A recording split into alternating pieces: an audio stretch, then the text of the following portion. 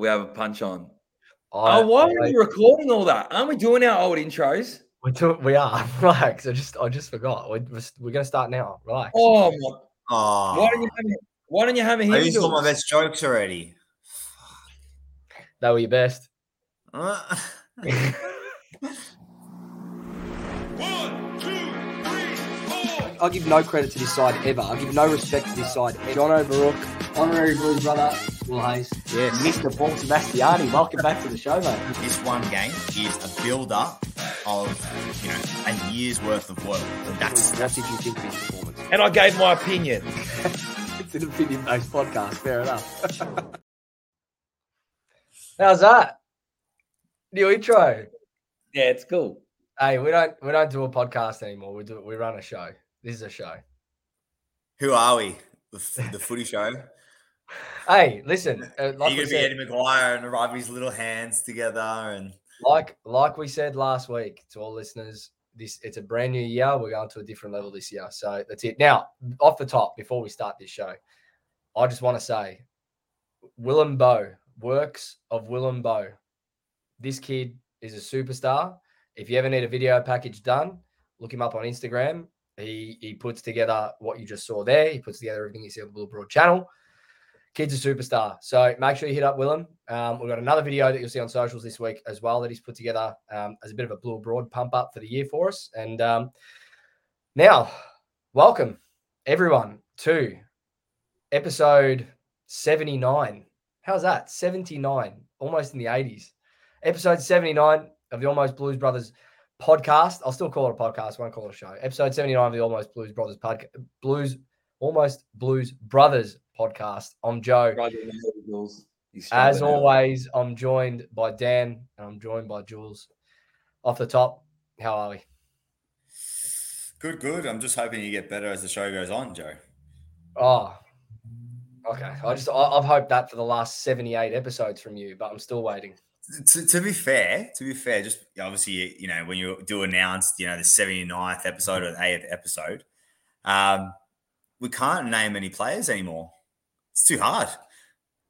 What? Like, it's the 45th episode. It's Franchina's ep or whatever, we used to say. We can't do that anymore. I reckon we haven't been able to do that since about episode 50 something. Remember we used to say it's like Crocker's ep? What number is he? Yeah. Like 7. That's when we're really bad and really inexperienced. Yeah. And we had nothing, and we actually had no creativity or anything. Actually, to be fair, I was thinking about this the other day. Remember the Aussies? I think it was like an Asian Cup qualifiers where they had a lot of A-League players playing and they were wearing like numbers like 148. Do you remember that? Dan, how are you, man? Let's move on. Yeah, really good, Joe. Really relaxed. Jules, good to see you, as always. Good to see you. Hey, how's this? We didn't even plan this, but we've all got white T-shirts on. I don't think that's Me too. That's ridiculous. It's actually, if you didn't have the names there, you wouldn't be able to tell who's who. We'll be that's because we're sponsored by Bonds. All right. That's enough. We've pissed around enough. Look, like I said, please hit up Willem Bow for any video package work that you need. We do have a new intro. It's very exciting. I've been excited. I don't know about these two boys. I think they hate it. I don't know if they like or hate the intro. So no, feedback. We don't hate it. If I can speak for Jules here as well, I think the build up to it was really, really overhyped, with every message being in capitals. Hey, I'm excited. It's good. It's a good video package. He's done a brilliant job. So anyway, show looks a little bit different, sounds a little bit different, but we hope that we can still bring the same content every week. If you haven't already, go follow us on socials at Almost Blues Brothers on Instagram, at Almost Blues Bros on Twitter. Post as much content as we can there throughout the season, especially, and you'll see previews from the show and whatnot.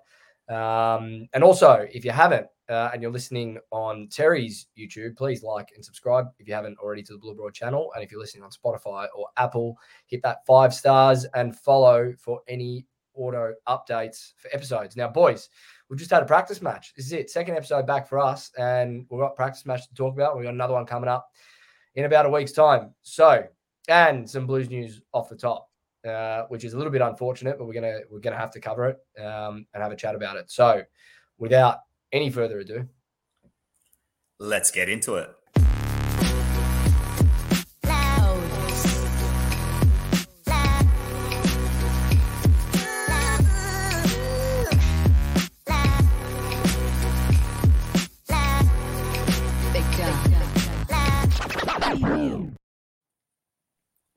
All right, Blues news straight off the top. There's one thing that we need to talk about, and that is the unfortunate news, the injury news of David Cunningham, who looked like he was about to get back into full swing of things. There was even talk of him potentially lining up in either the AFL or VFL practice matches on Friday, but there was news that came through on Wednesday that was unconfirmed at the time that he had done his shoulder, and that's now confirmed, unfortunately, for Cunners. Jules, what's the update? You're all over this. Yeah, I just saw an article during the week, and it's obviously very disappointing, boys, that it's come in a bit of wrestling in the gym, and it wasn't the wrestling of the training kind. It was more just a bit of fun with the boys. And yeah, obviously he's done his shoulder. He potentially needs surgery. They're going to be getting a scan done and some assessments. And then from there, they'll obviously have, in terms of go down the right course of action. But potentially they're trying to see if they can strengthen the actual joint over the next 5 or 6 weeks to see if he doesn't need and prevent surgery. So it's a time will tell, I guess. Over the next week or so, I reckon we'll know more. I think when a lot of clubs look at an injury like what Cunningham's done, I think they do look to try and prevent surgery first. So they'll strengthen the muscles to protect the shoulder joint, to build stability in the shoulder again. And if they can do that, then better for him. Means he should be able to come back hopefully quicker. Because again, when you have surgery, you're going to have limited range of motion through that shoulder as well, So I feel for him. It was there. I feel for you boys as well, because I know we were having conversations a lot in the off season, and you guys were amped to see him back. Hey. Well, I just thought for me, like, he was probably that missing link, bit of pace through the midfield. He could have played on a wing, could have played out of the middle. It just makes us a little bit more dynamic. So, without him, we're now looking as one-dimensional for me, and we'll talk about it when we get to the practice match in a minute. But we still look one-dimensional without that explosive type, either on the outside or the inside, that could kick goals. Like before he did the ACL, especially, he started to show that he was a goal-kicking midfielder. And, probably outside of Zach Fisher, I can't really name one that pops up every week at this point. Yeah, for me, like I said, Joe, and I think we've mentioned, and you've mentioned, obviously, just before, I reckon he's that kind of player that we actually miss. I think he brings a bit of X factor too. Sorry, hasn't played. Like I know we've seen what he's done, but now how long's he been out now for? A year and a half. You know what I mean? Like, how do we know? Well, he's been missing for 2 years. 2 years. For 2 years. So. But in terms of his ability and his traits, I feel like as if it's a massive miss. There's not many players in our team. Even Walsh, he has a bit of running power, obviously, as well, with a bit of breakaway speed. But yeah, like you said, Fisher, yeah, it's pretty one-dimensional in that midfield. I see in the Pracky match. Yeah, to be honest with him, boys, I'm like I said, I'm shattered for him, and I think he'll definitely, if he was fully fit and we got him games, he'd offer something unbelievable because he's a handy player. But we've not had him on our list now we haven't had him playing, so it's not something that I think is going to be detrimental. Do you know what I mean? Like, he didn't play all of last year, so we've managed the season without him. You know what I mean? Well, yeah, we have, but I don't know. For me, it just would have been exciting to see that next layer or different. I guess different type added to that midfield mix, because name one now that can come in with the leg speed that he's got and with the the explosiveness that we've seen and the goal kicking ability that we've seen. Like, obviously it was still all based on potential because we only saw it for a short period, but maybe outside of Corey Durden, who might pinch hit in the middle a little bit throughout the year, like I can't see anyone else really playing that role. They can, That's not and they can even rotate on a wing, for example. Okay, yeah, I get that 100%. But let's not also forget we had 10 individual goal kickers on the weekend. True. During the weekend. True. Yeah, it's like that's pretty promising. Yeah, for me, it's more about obviously he's very talented, etc. But it's more about the traits that he does offer. I know, for example, we've sort of, particularly end of last season, we had Doherty for the last couple of games in the midfield.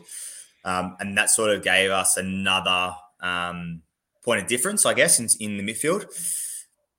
What would it be like if we did have Cunningham and then Doherty didn't have to do that, or we had another layer as well, and it just creates different elements. And Voss has spoken about it in the media as well, and that's the thing I think we miss. That's the point. That's exactly the point. It frees up others to go play other roles that they're probably stronger in, to be fair. But anyway, like, look, let's just hope. I am glad that they didn't. Hold on, I'm glad that they haven't gone down the surgery route straight away. I just have apprehensions about it after what we saw with Walsh, where they delayed the surgery, ended up having the surgery anyway and missing more time. So, best of luck to Cunners in the recovery, but let's just hope it's only 6 weeks. Can I ask you boys something? Do you think we would have looked elsewhere or a bit differently come trade period if we knew that Cunners was going to be out? Don't think so.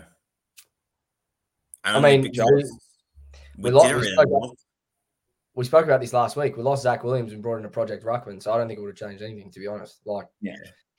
I think to your point, Dan, they're probably okay with the fact that we've been able to play without him in the system for so long now. And that's where my question was leading to. That's what my question was leading to. That if you had said no, not really, just to sort of justify what I was saying in regards to, not that I'm saying that he's shit or anything like that, but I'm just saying that I don't think because he hasn't played in this system at all, and we haven't seen him at all. It's technically not a loss. Correct. That's exactly right. Yeah. But anyway, let's considering obviously Vossi hasn't really had him. But my thing is as well, going into considering, more personally as well for Cunningham, it's like, where is he now? Potentially, I think there's only a year on the list. Even for him, do you think he'll want to go down the reconstruction, down that way? Or do you reckon he's going to try and strengthen it and not? Because virtually this is like the last 5-6 weeks of potentially his career, really, starting around almost a couple of weeks before round one. I think they're going to best advise him, Jules. I think at the end of the day, they'll best advise him as to what they think for his best interest, for him to have a career in AFL football, to see what that can be. So I think we'll have to wait and see. Let's just see in 6 weeks' time. Let's hope he misses a month and he's back around 5, 6, and he's doing what we know or what we hope he can do for this side. Because I'm still excited by the prospect of him coming into this team. I am, and let's just wish him all the best at this stage. All right, that's it for Blues News. We're into the practice match review against the arch enemy, the Filth.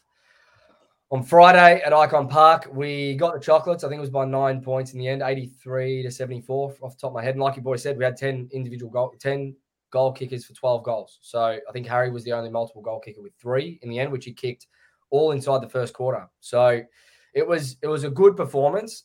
We've spoken to the likes of Paul Barbaza, even Reese today, about how much you read into these practice matches and whatnot, but they give you some insight and a bit of a glimpse into what you're hoping to expect going into the season in 2 weeks' time when the ball bounces at the G, right? So I guess off the top, just your initial thoughts of what you saw overall. Let's not get into the nitty-gritty of, we'll talk about the second quarter and whatnot, the laps, but overall, how did the team look? Were you impressed? Did it sort of sit where your expectations were going in? How'd you feel? I don't know. For me, it was just another practice game, really. It was a good hit out. Fortunate enough to go through the game unscathed as well. Plenty of minutes in the legs of a lot of boys. Evan Kennedy played both. I think he played another quarter or a half of the VFL. So that was interesting as well. Obviously a good hit out, good win.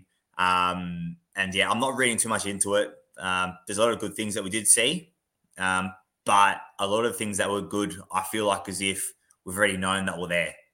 I Spot on. didn't really see much else that we sort of tried to add to layers over the preseason. I did see a bit more kick mark around the wing and trying to use the likes of Akers. But then I saw that last year, and then it would break down, on the edge of the 50 to try and hit up a target anyway last year. So I didn't really see anything different, really. Yeah. If I'm honest, I finished when the game finished, I sort of left me thinking, all right, I need to see more next practice match. That's what it sort of left me thinking more than anything. What I wanted to see is something that I didn't. Again, like what Jules mentioned, we saw glimpses and patches of the Carlton that we know and that we've seen all of last year, which we're expecting. But with what I didn't get to see was that transition. I didn't see it from an attacking perspective, and I didn't see it more so from a defensive perspective. I thought when they rebounded and slingshotted off their D50, we were just way too slow to set up and react. And that's what I wanted to see. And it's what I didn't see from the practice match that left me thinking, well, I need to see more from this next practice match. Yeah. I agree. And I think the one that you touched on for me there, Dan, was the transition, because we dominated them out of the middle, like all game dominated. And that's what we've come to know about this group, and with Voss at the helm and whatnot. And that's the transformation that we saw last year, is that we just dominate teams out of the middle. And we did. Tom De Koning looked unbelievable. Looks like he's going to be worth every penny, whether he stays, whether he goes. Looks like he's actually going to be worth every penny at the end of the year at this point. Big on confidence. He's got to do it. Especially early, He's got to do it across the course of the season. He can't still be a highlight reel where you see these marks and whatnot. He's got to put that together across the course of the season. But I think based on what we saw, he's going to surpass expectations, or at least meet those expectations that some people have, that he's going to be an A-grade player in the competition at the end of the year. So that was good to see. And that just helped with that midfield dominance, especially out of the clearances so early on. I thought he worked well with Harry and Charlie up forward when he did pinch hit as well. Gave us a little bit of a different look at times. But the transition, man, I know it's a practice game, but you can't be getting beat out the back so easily like that. In that second quarter, to start that second quarter, the first 10, 11 minutes, whatever it was, Yeah. For me, it's not even like the work rate defensively in transition. You can prevent yourself from working hard defensively on a defensive transition just by organizing yourself behind the ball a lot earlier. We did see, I think, Joe, I can't remember what quarter it was. I reckon it was the third or fourth quarter, and we basically saw, I think it was from a boundary throw in. I can't remember if they got a free kick, but they obviously eventually did win the ball. And we already saw what was going to happen, and it happened. We called it. We saw. Yeah. We looked at the way that it was from a boundary throw in. It was about midway through the last quarter. It's from a boundary throw in. The ball spilled out the back to the Pies, and before all of this happened, we looked at how we were set up before the throw in came, and both you and I said, we've got gaps everywhere. If they get the ball, we're fucked here. And it wasn't just structurally as well. It was the manner in which the players were 1v1 to the point where they were barely goal side, which allowed the Collingwood player to get behind them. And how many times did you point that out, Dan, throughout the game as well, early on, where it was how are you not goal side on your man here? You're 10 meters off him. What's going on? And that's what I wanted to mention to you both, is that, do you remember in the second quarter how the ball's out in the wing? And all three of us were looking at it going, if they get the ball out here, they're on a 4v2, or it was like a 4v3 or something, because of the way it was set up. We weren't goal side. It was just, it was, like I said, for me, it was frustrating more than anything. Do you think that's actual orders from the coaching staff that, we want to play this way in terms of their positioning? I hope not. I hope not as well, to be honest, because that, especially, I get that we want to play our way, right? I get that we want to play the Carlton way and we want to win the Carlton way. And I understand it's a practice match, so the intensity is not there. But it's Collingwood. They beat teams based on their transition from D50 to inside 50 last year. That's how they won their games. They got out the back and they were blistering. And we allowed them to do it in the space of 11 minutes. They put 5 goals on us to start that second quarter. We went from a 3-goal lead to a 2-goal deficit that in the blink of an eye. And it's like, you can see why. Like anyone there could have seen why. Yeah, and what was frustrating to me was the fact that we, like I said, all of us could see it, but the fact that we're going inside out like forward 50, I feel like our defensive line should be anticipating it. They should be like understanding that the ball's not going to always go in there clean. So just be ready. Like, how is that not something that's just embedded in every defender in our, like, not even in the whole side, you know? It's like that. It's like it seemed as though it was so reactive, as if they were just thinking that the ball's going to go inside our 450 clean. Harry and Charlie will take it. We'll kick a goal, go back to the center, done. You know, like that's how far away they were from their man or out of position. It was really poor. It really was. Agree. All right. That was obviously the bad. Now, in terms of the good, I thought outside of that, we said it multiple times. Like, we just looked the more polished side from bell to bell for me. Like, it took us a little while to find that groove and whatnot, but halfway through the first quarter, we just looked like we were never going to lose that game. Even when they had that 5-goal run, it was disappointing to see and whatnot. You still felt that we were going to hit back, and we did in the third again. You know, there was obviously a bit of a breeze towards one end, and a lot of the goals have been kicked towards that end, but we looked the more polished and driven and executional side out of the two for the majority of the day for me. I feel like as if we were more well drilled, but I don't know if that was because Collingwood traditionally, or particularly last year, have been playing that more like gung-ho sort of style of footy.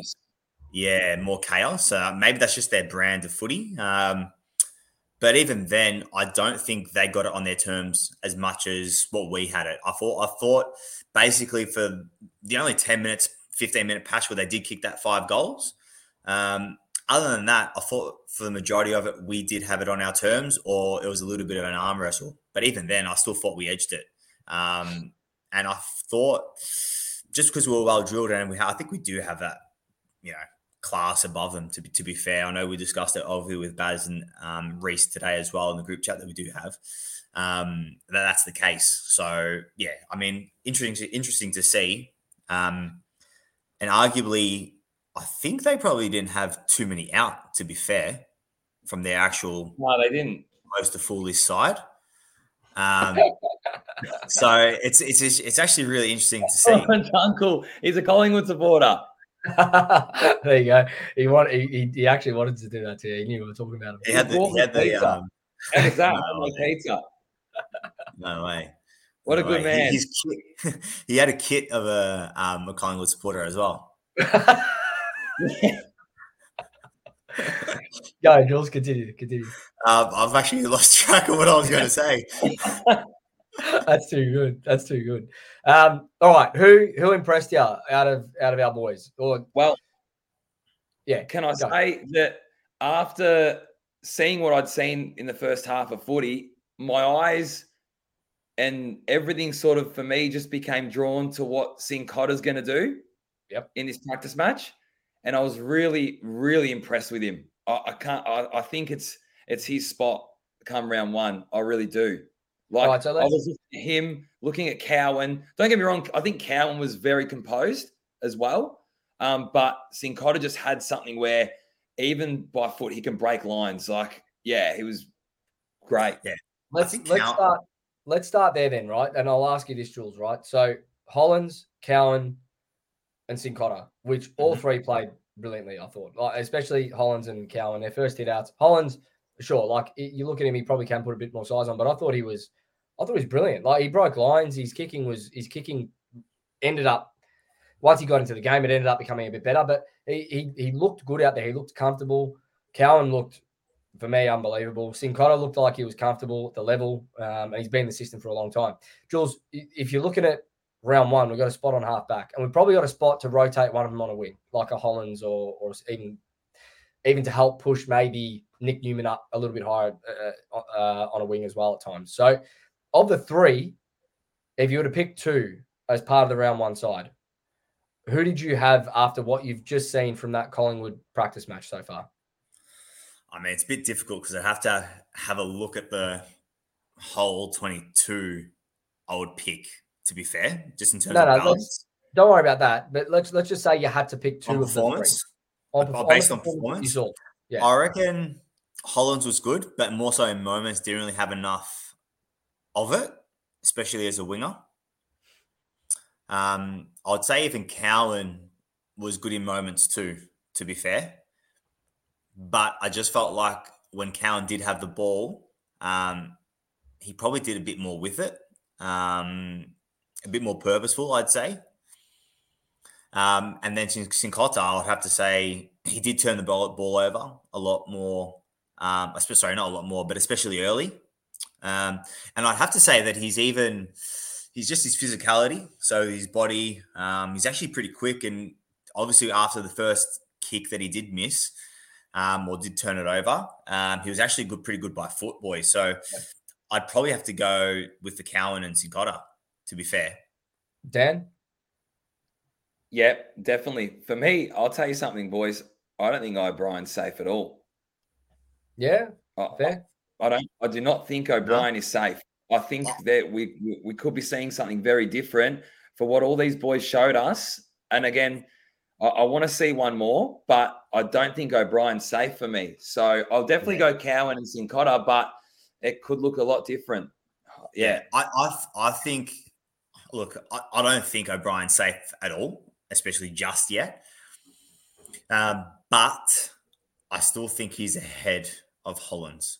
I'll have to wait until the Sydney game, but he's definitely ahead. I just felt like as if he got into the game a lot more and did show a lot of defensive efforts, particularly on the side of the ground where like all the people were.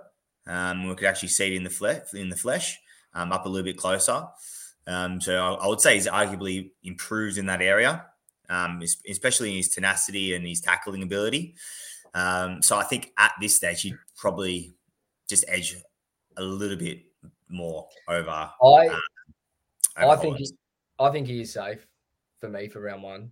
I know it was a practice match, so we're not going to get too carried away, but I was actually impressed with the development of O'Brien, what I saw. I thought he actually looked a little bit bigger too. Looks like he's put on a little bit of size, just enough. Like he's not too big for a winger, but he's put on just enough size. I thought his kicking was phenomenal, which we knew from last year. From last year, but I just feel like he was a lot more confident taking on certain kicks without hesitation, which we saw last year at times. I thought his desire to take the game on looked a lot better than what we saw at times last year. That there's a play down that wing. He gained 100 meters. He was getting chased by that Collingwood number 16. He knew he was going to get caught. And just a smart footballer, man, handballed it in front of himself and ended up, like you said, Jules, gaining instead of seeing the ball out or instead of getting tackled and pinned for holding the ball, he gained 100 meters and we're inside 50. I think he almost hit a target. It's not even that for me. It's the footy smarts because he actually had nothing up further afield, so he knew if he did kick it, it was going to go out of bounds and it was going to be pinned for deliberate. So he actually just thought, you know what, let's buy myself a little bit of time here, and he made the right decision. I'm glad we're seeing those signs in Lock because he's a player that I think can be very damaging in a side like this. He's like what we were saying with Cunningham before, right? He doesn't have the explosive ability of Cunningham, but he's got that outside run and that pinpoint accuracy with his left foot where he can just deliver it on a platter to our forwards, man. Like we've got superstar forwards. If this guy's putting the ball down their throat like he does all season for 22 games and he takes the game on, he's more confident and he shows what he showed us in that practice match, forget about it. Forget about it. We probably need that kind of winger as well. So, you know, you got the likes of Akers on one side. You need O'Brien in the team for me. For that to balance. To your point though, Dan, he has to show it again. Like he's got to show it every week. There can't be these lapses because we do have players now that are lining up to take his spot on that wing. And for me, the defensive side of his game was a big flaw. I think he did improve it last year from the year prior, but that for me is a big question mark. Yep, in something where we can see is actually a big question mark over our whole side. And I'm not talking, like I said, I'm not talking about one-on-one. One-on-one, I'll back Weeders, I'll back Marchbank, I'll back him in. I'm talking about the area where, someone like O'Brien does let us down from a system perspective. Yeah? Yeah. Let's talk about someone that looks like he's not going to let us down from a system perspective. On the other wing, Blake Acres kept his depth on that wing and his width all game, and I loved to see it. Didn't get sucked into the contest, stayed wide, had the feed out wide, ended up getting us forward more often than not and hitting the target. If he didn't hit a target, we gained meters and it was a stoppage. Like, brilliant pickup he's going to be. Brilliant. Well, you can just see what 100+ games does. He's that more experienced head out there, and he's obviously played the wing role for a number of years at St Kilda and Fremantle. And he's also got that physicality too, in the contest as well, which is different, like I said, to the other wingers that we have in O'Brien, in Hollands. So I think he adds a different element to our game. So I'm actually looking forward to his to the year, just to see what he adds. It's one word, boys: experience, and you can see it. It's massive, especially for that position and what that brings for our whole side. Experience is what we needed, and that's what you get with Acres. And you could see it in everything that he did. You could see it. I just thought that, I haven't seen this Carlton team be able to do that, hold that structure so wide, and it opened up the ground for us when we're going forward. I think I actually disagree with what you said before, Dan. I don't know. Actually, I don't know if you said this. Did you say you were concerned about the attacking transition or just the defensive? I did say attacking as well. I thought it was a bit too slow. I was not impressed, but I saw signs of growth, and I think a big part of that was from Blake Acres holding his width on that wing, because it just opened up the ground for us to either go wide, which when we did that last year, it was too slow and it seemed a lot quicker. You had Motlop running onto the ball because there was space in front of him, or go through the corridor like we've seen us do time and again through Assad or whoever it may be. So, look, it's a small sample size, but if we're going to see that structure going forward, or going into attack, throughout the year, we're going to be very hard to stop moving the ball in hand. Yeah, like I said, I reckon it was better. But yeah, again, it did break down, across half forward in terms of trying to pinpoint someone inside forward 50. But so I don't think that's his role though. Is that more structure or is that more execution? Because our kicking was deplorable at times still. I thought execution, but that was happening last year as well. I feel like as if depending on how we are moving the ball, to buy players time and movement in the structures, though, it's not just the skill execution either. It can't be all just the skill execution. It's timing as well. I'll be honest with you. The reason why I say I found it poor in transition through attack is because you can measure that kick a lot better if you move the ball quicker to that person that's going to deliver it in. Make sense? Yeah. That person's going to get inside 50. If you get the ball quicker to that person, they can measure the kick and then you can hit a target. If it's too slow, your options become more and more depleted. And that's what I was saying. Not all the time. Like when we moved it and we moved it well, we looked unreal. But, we did. Like there was passages there that they couldn't get near us. Yeah. And, and we'd hit Charlie, we'd hit Harry but from time and time, again, I'm saying this because we need to win a premiership. I want to see us compete. No, honestly, I'm being dead set. That's why I'm saying this, because then these things here need to improve. Of course. Like you don't see a Geelong making those executional errors too often going forward, for instance. And you don't see Geelong, we spoke about this today before the podcast, you don't see Geelong lose their structure defensively. They're a brick wall. You got Tom Stewart in the same spot every single time as that spare man intercepting. You've got Mark Blitzarves when he wants to go back there. You got Sam DeConning now, who just on almost any forward in the comp, you'd back him in one-on-one. So, the part in all of that, because we've got a Wiedering that you'd back in one-on-one. We've got, Louis Young that you'll back in to spoil a contest and to hit a contest and whatnot. But we don't have that Tom Stewart where there's a general down there making sure that the defensive structure is 100% solid for 100% of the game. And anticipating turnovers and anticipating that things might go wrong further up the field, so you're set. Yeah. Arguably we should, Whether they're doing it or not is a different story. I think we've got players down there that have the ability to do it. That's where McGovern or Marchbank come in, or both. Correct. And that's why it's so important that we need 15, 16, 17, 18, 20 games out of both of them this year, because they're the players that are going to do it for us. Yeah. We saw it in the system for small patches last year. They're the two. Talking about deconing, I think it's important to talk about our ruck stocks, just to see what's going to happen, because I did call it last ep where I'm unsure what's going to be happening with our ruck stocks. And obviously TDK rucked for the majority of the day. Murkoff did come in as well in patches. And then you had Pito in the reserves, but I'm not too sure whether, or at least I think it was because Pito's it was easier to manage him, obviously in terms of his workload, coming back from obviously his knee operation over the preseason. But where do we see it? Where do we see it going now from what we've seen? Jules, for me, Murkoff didn't show me enough. I don't know if you boys in what respect? In what respect? In the respect of hitouts. Okay.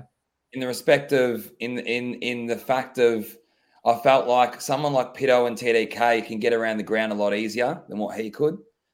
That's my opinion. I don't think he's competing. I think it's Pito's and TDK's to lose. Okay. So we're going to go the two. Yeah. It'll be interesting to see what happens with the Swans on Friday, because I think that's going to be as close to our round one side as what you see for me. Well, you'd expect it to be anyway. But you think so? I would think that round one, you're playing DeConning and Pitnet together. I'm not reading too much into Pitnet playing VFL. Remember, he's just come off knee surgery, right? So they just want to get some match fitness into him first and foremost, rather than a competitive hit out at an AFL standard or against an AFL level side.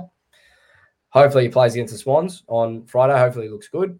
And I think round one, they're the two that you'll see until it doesn't work. Both players can be a threat up forward as well. Absolutely. DeConning especially. So you'd be stupid not to go with both of them. Yeah. I did hang around for a half of the reserve game, and Pito looked untroubled at all. Okay. We'll likely see him Friday. I can't actually remember if Sauce spent any time in the ruck. I don't think he did around the ground too much. I don't think he did at all. No, I don't think he did. Maybe inside 50. I can't remember if it was him or Harry. It was either one or the other. This is the other thing with Sauce now, though, right? So you look back at last year, and he probably held his spot because we had ruck troubles, right? To be fair, I barely saw him on Friday. Jay Sauce. Yeah, I mean when he had the ball, when he had the ball, especially forward, like he took a couple of marks inside 50. It was good, couple of set shots, and I think he nailed one.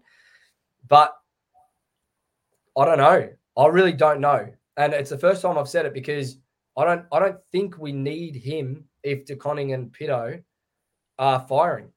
You can't have DeConning, Sauce, Harry, and Charlie all in the same forward line.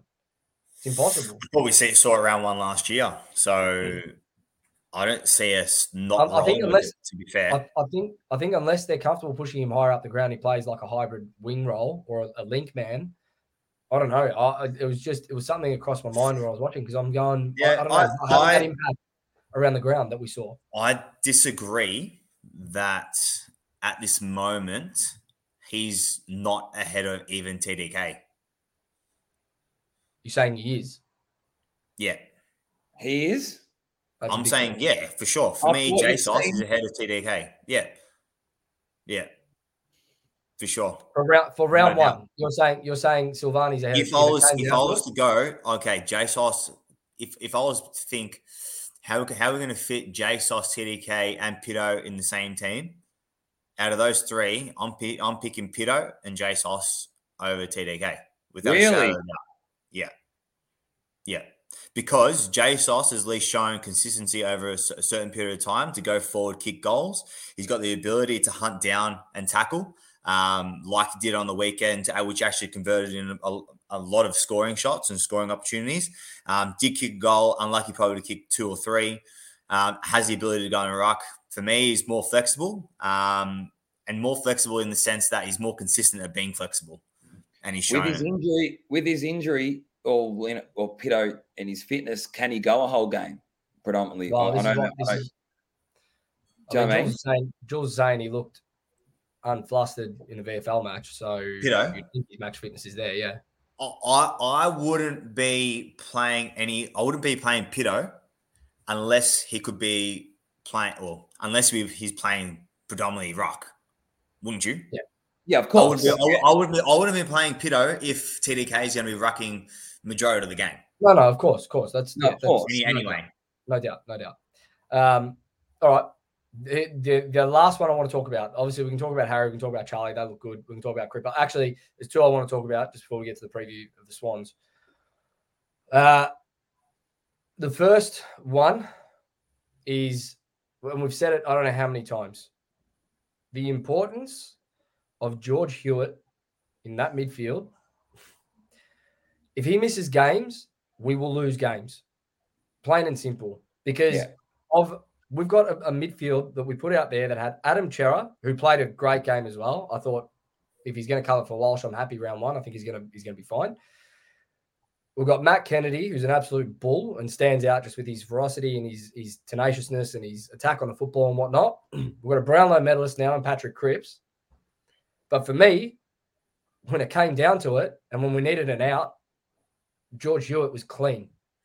Is that not him all of last season? Was it not? All of last season that he played. When he was out, did we not see what happened to our midfield, what happened to our structure when he was out? I think it's known by all of us how important George Hewitt is. You know, he just stood out. He stood out. Like, he doesn't look like he's going to stand out, but what he can do under pressure and when he's got bodies around him and just get the ball out cleanly. Like, get the ball out cleanly. I see us get the ball out so often and it's fumbled and whatnot, or someone fumbles the pickup and then the handball shit. I've never seen George Hewitt fumble a ball ever. He's so clean at ground level. He does three things that are so beneficial to our team that it's not funny. First thing, he does the simple things. I've never, especially in our team, he does the simple things to another level. Okay, to another level. Second thing, it's his positioning defensively around the contest that enables the likes of Cripps, Walsh when he's in the team, Chera when he's playing, obviously, and Kennedy to do what they do. Okay, he allows them to be able to do it. And the last thing is he loves the defensive aspects of the game. He loves to defend, boys. And whether you like it or not, the other players before he came in didn't. But so he gives us the right balance in that midfield. The acquisition of Hewitt that's why he came in. You knew what you were getting. That's exactly why we got him, and that's exactly why he come to us because of those attributes, Jules. So for me, Joe, don't get me wrong, his importance is I think everyone knows how important this guy is. I know you've got one more point, but what I actually like to see, and what we did see, I think me and you were talking about it, Jules, was the way we're lowering the eyes going inside 450 and seeing that ball go actually top of the square, like, do you know what I mean? Like cutting it across top of the square. Like, it was much better. We looked a lot more, team orientated. Yeah, but just smarter in our decision making. That was another thing that I wanted to point out today was we weren't just dump kicking it. Yeah, I could see us go in with trying to hit a person, but lowering the eyes, and that's not something that we did last year either. When the chips were down, You're also talking about when we're already deep inside 50 and we squared the ball to the top of the square. Correct. Yeah. The player that actually leads into the player I wanted to talk about because Zach Fisher did it time and again. I think Zach is about to have the year of his life, to be fair. If there was a most improved player award like they've got in the NBA, I'd be putting my money on Zach Fisher for 2023. I think he's going to have a blinder from what the way that he was moving. We already know he's a great kicker. I think he was rated the second best kick in the comp last year behind Pendlebury. I think by far he could be the number one kick in the comp by the end of the year. I think the role that he plays is super important to our link forward. And to your point, he's added that layer to his game where he's now not just blazing away as well. He's even when he's deep inside 50, we've seen him try and go for these goals, and sometimes he pulls them off, sometimes he doesn't. But he lowered the eyes, he looked inside, and he went top of the square every single time he was in that pocket. I loved it. I loved it. But there's conviction as well in doing it. It's not second guessing, wasting time. You can see that as soon as they see it, they'll play it, and it was actually really pleasing. When you've got two forwards at the top of the square like Harry Mackay and Charlie Curnow, why are you not doing that every time? Why is it taking this long to realize, hey, boys, lower the eyes, look for H, look for Charlie low, and they'll probably outmark their opponent 9 times out of 10. When you've got a guy in a better position waving his arms alone and you see it, hit him up. And that's what I saw. It was like see ball and just go, you know? Yeah, well, Fisher is that kind of player that can run through that midfield and give that dynamic ability that we are looking for, you know, a bit of point of difference. So, look, I'd like to see him in there a little bit more. Obviously, higher half forward, he'll probably be there. But, yeah, I'd love to see him through the middle just to see what he can add and what he can bring, especially in games where, you know, it's not really working for us. Yeah, I think he can I'd probably prefer him to roll through there than a Doc, to be fair. We're going to see it. We saw it in the Melbourne game, the Collingwood game. We'll see him at centre bounces for sure. But it's important. Our ball speed and the way we move the ball is important to get it to someone like Fisher very quickly as well. So he can do what he does and measure that kick inside 50. That's pivotal as well, boys. Agree. The only other one I want to mention was just good to see Ed Curnow back out there again. It's been a while, and I think he actually looked pretty good, to be honest. He can still run all day. If we need him to play a wing role, maybe that's a role that he can work on if we need him to come in and play that role. But you know, he looked fit, he looked firing. Maybe there's still a role for Ed at some point this season. Who knows? He's like Maccabi Diva, big heart, big engine. Yeah, For Ed, I reckon he will play a role, obviously just through injuries and, you know, in the natural course of the way the season goes. I don't see him. I'll tell you what, on a regular basis. I'll tell you what. We're talking finals this year, obviously, right? We're all going to be livid if we don't make finals. But Ed Curnow's a player. We're in a finals game, in finals footy, where it's contested, where it's close, where you might need someone to negate another midfielder, an opposition midfielder. Even if he only plays a handful of games throughout the season, if he's fit come finals, he'll get it. He might actually get a look. If we're only if this coaching department is going to look to set up for who we're playing against. If they've got blinkers on for we're going to play our way and that's it, then he probably doesn't get a look. But if you're looking at like a Melbourne and you need big bodies around the ball and you need someone to go to an Oliver and just niggle him all day, or a Petrarca and niggle him all day, Ed Curnow, he will run all day with him. And I think he looks fit enough to still be able to do it, to be fair. All right. Do you want to do votes? No. Nah, not for a practice. They don't mean anything. Let's talk about this one quickly. So we've touched on it a little bit throughout that review. And like I said, it was good to get a win. If they had have come to Icon Park, that Filth, and taken a win even in a practice match, I would have been filthy. So I'm glad we just got a win. We move on. But this is almost the real deal now. This is official preseason game. What's the word? Lodged by the AFL? I don't know, whatever. But this is part of the official community series, whatever they're calling it now. This is it. This is the last dress rehearsal before round one. Swans on Friday, up in Sydney, Friday night, I believe, or 4 p.m. Yeah, Friday night, 7 p.m. 7 p.m. I think. What I'm going to be looking for a few different things here than what I was looking for against the Pies. So, what are you boys hoping that you see? Probably name the number one thing that you're looking to see on Friday. You can name mine. I don't know what yours is. I can't name it. We just spoke about it at the start. Defensive transition. I need to see it. Okay. I'll do. I would say two things just because I feel like as if there's two sides to the game. And yeah, one's obviously how we set up defensively behind the ball. Both when the ball's in motion and even at stoppages. I feel like as if that's the most important time to set up. And it's the easiest time to set up when the ball's actually stopped, whether it's boundary throw in or a ball up, a kick ins, etc. Do you think we'll bad there, Jules? Do you think we'll bad there? Yeah. When they actually moved through us, it was usually through like a boundary throw in, or it was at stoppages. That's where they got there. For me, it was more when Noble or someone like that was getting it and going straight through us for. Do you know what I mean? That was my worry more than anything. But they were doing it, for example, like after a stoppage, a lot of the time. If you go back through, in that 10 minutes at the start of the second quarter, they actually a lot of their goals or their scoring opportunities came from center bounce. It actually came from but the majority of those times was center bounce, though. I'm pretty sure that 10 minutes or so. Yeah. So you want to make sure that we're just not beat at our own game, basically.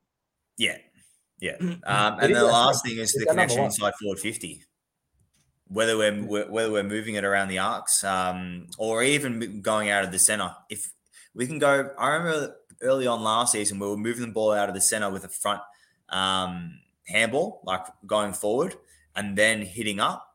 I want to see that because that's dangerous. When a player is running out of the center square forward, what's the defender going to do? Rather than just a dump kick and obviously you still got one-on-ones inside forward 50 because of the 666 rule, but especially when you got a player running out the front of the square, it's dangerous. Yep.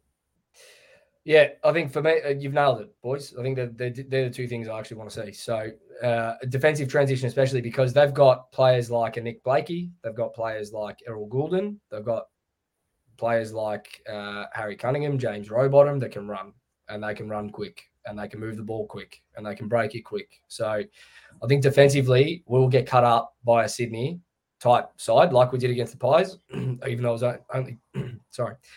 only for 10 minutes. They'll cut us up, and all of a sudden the scoreboard will look dire very quickly. So definitely need to work on our defensive transition, and I hope that comes together quickly for this practice match, and then obviously for round one as well. The other one that I want to see that I'm just excited to watch all year, man. We didn't talk about him much, but Jesse Motlop. Come on, man. I want him to go out on Friday. I just want him to kick 4 and have like a couple of goal assists, and we just go, yeah. Good luck, Richmond. Good luck. I think it's going to be important for the group to win as well. I think we really need to go for this one. For sure. I think we need to make a statement going into round one. Well, a lot of people said, "Who cares? It's just a practice match when we're playing the Pies. No. Why are you getting so up and about? Like it's only a practice match. It doesn't matter. We just want to see structures and this and that." Nah, not in your last dress rehearsal, especially. You want to take wins into the season because it just builds that confidence that you can get it done. Doesn't matter. I want headlines about us poleaxing Sydney like there's been about Tim Taranto supposedly meant to be kicking 5 goals. I don't want to hear that. I don't want to hear Richmond talk going into round one. I want to hear it about us. Or Geelong belting Hawthorn by 80 points. They didn't give a shit that it was a practice game. They didn't care that it was a practice game. They just won the flag. They could have easily laid down and gone, whatever. 8 points. Make the talk about us come round one. Let's make a statement in this practice match and we'll win the contested ball against Sydney. I know we will, but I want us to really, really make headlines. Yeah, for me, I just want to win. If we get the win, I want to see, obviously, what we've been able to do in the seasons prior or last season in terms of the contested nature of our game. I want to see it for longer, though. And obviously, like I said, just want to see the different elements of the game and different layers build. But, boys, I don't really care if people are talking about us or not at this stage of the season. I just want to get the win. And then round one against Richmond, I want to get the win. Round two, I want to get the win. Then as the pointy end of the season starts going, then they can start talking about us, boys, because that's when, that's the real deal. Yeah, pointy end of the season, that's when I want to be, on our game. I think Walsh has actually already mentioned it. He actually regrets not playing and even the team as a whole, not being at their best. Come that time, once September comes around, that's when you want to be on top. I'll tell you something, boys, just quickly before we finish. I'll tell you why I'm personally really focusing on the defensive side of the game for us and why I want to see it is because last year, and I don't want to talk too much about last year, but the reason why is, see the Hawthorn game? They come back and we won by how much in the end? A point. A point. Imagine how much of a difference it would have been for finals if we won by 20, 30, 50.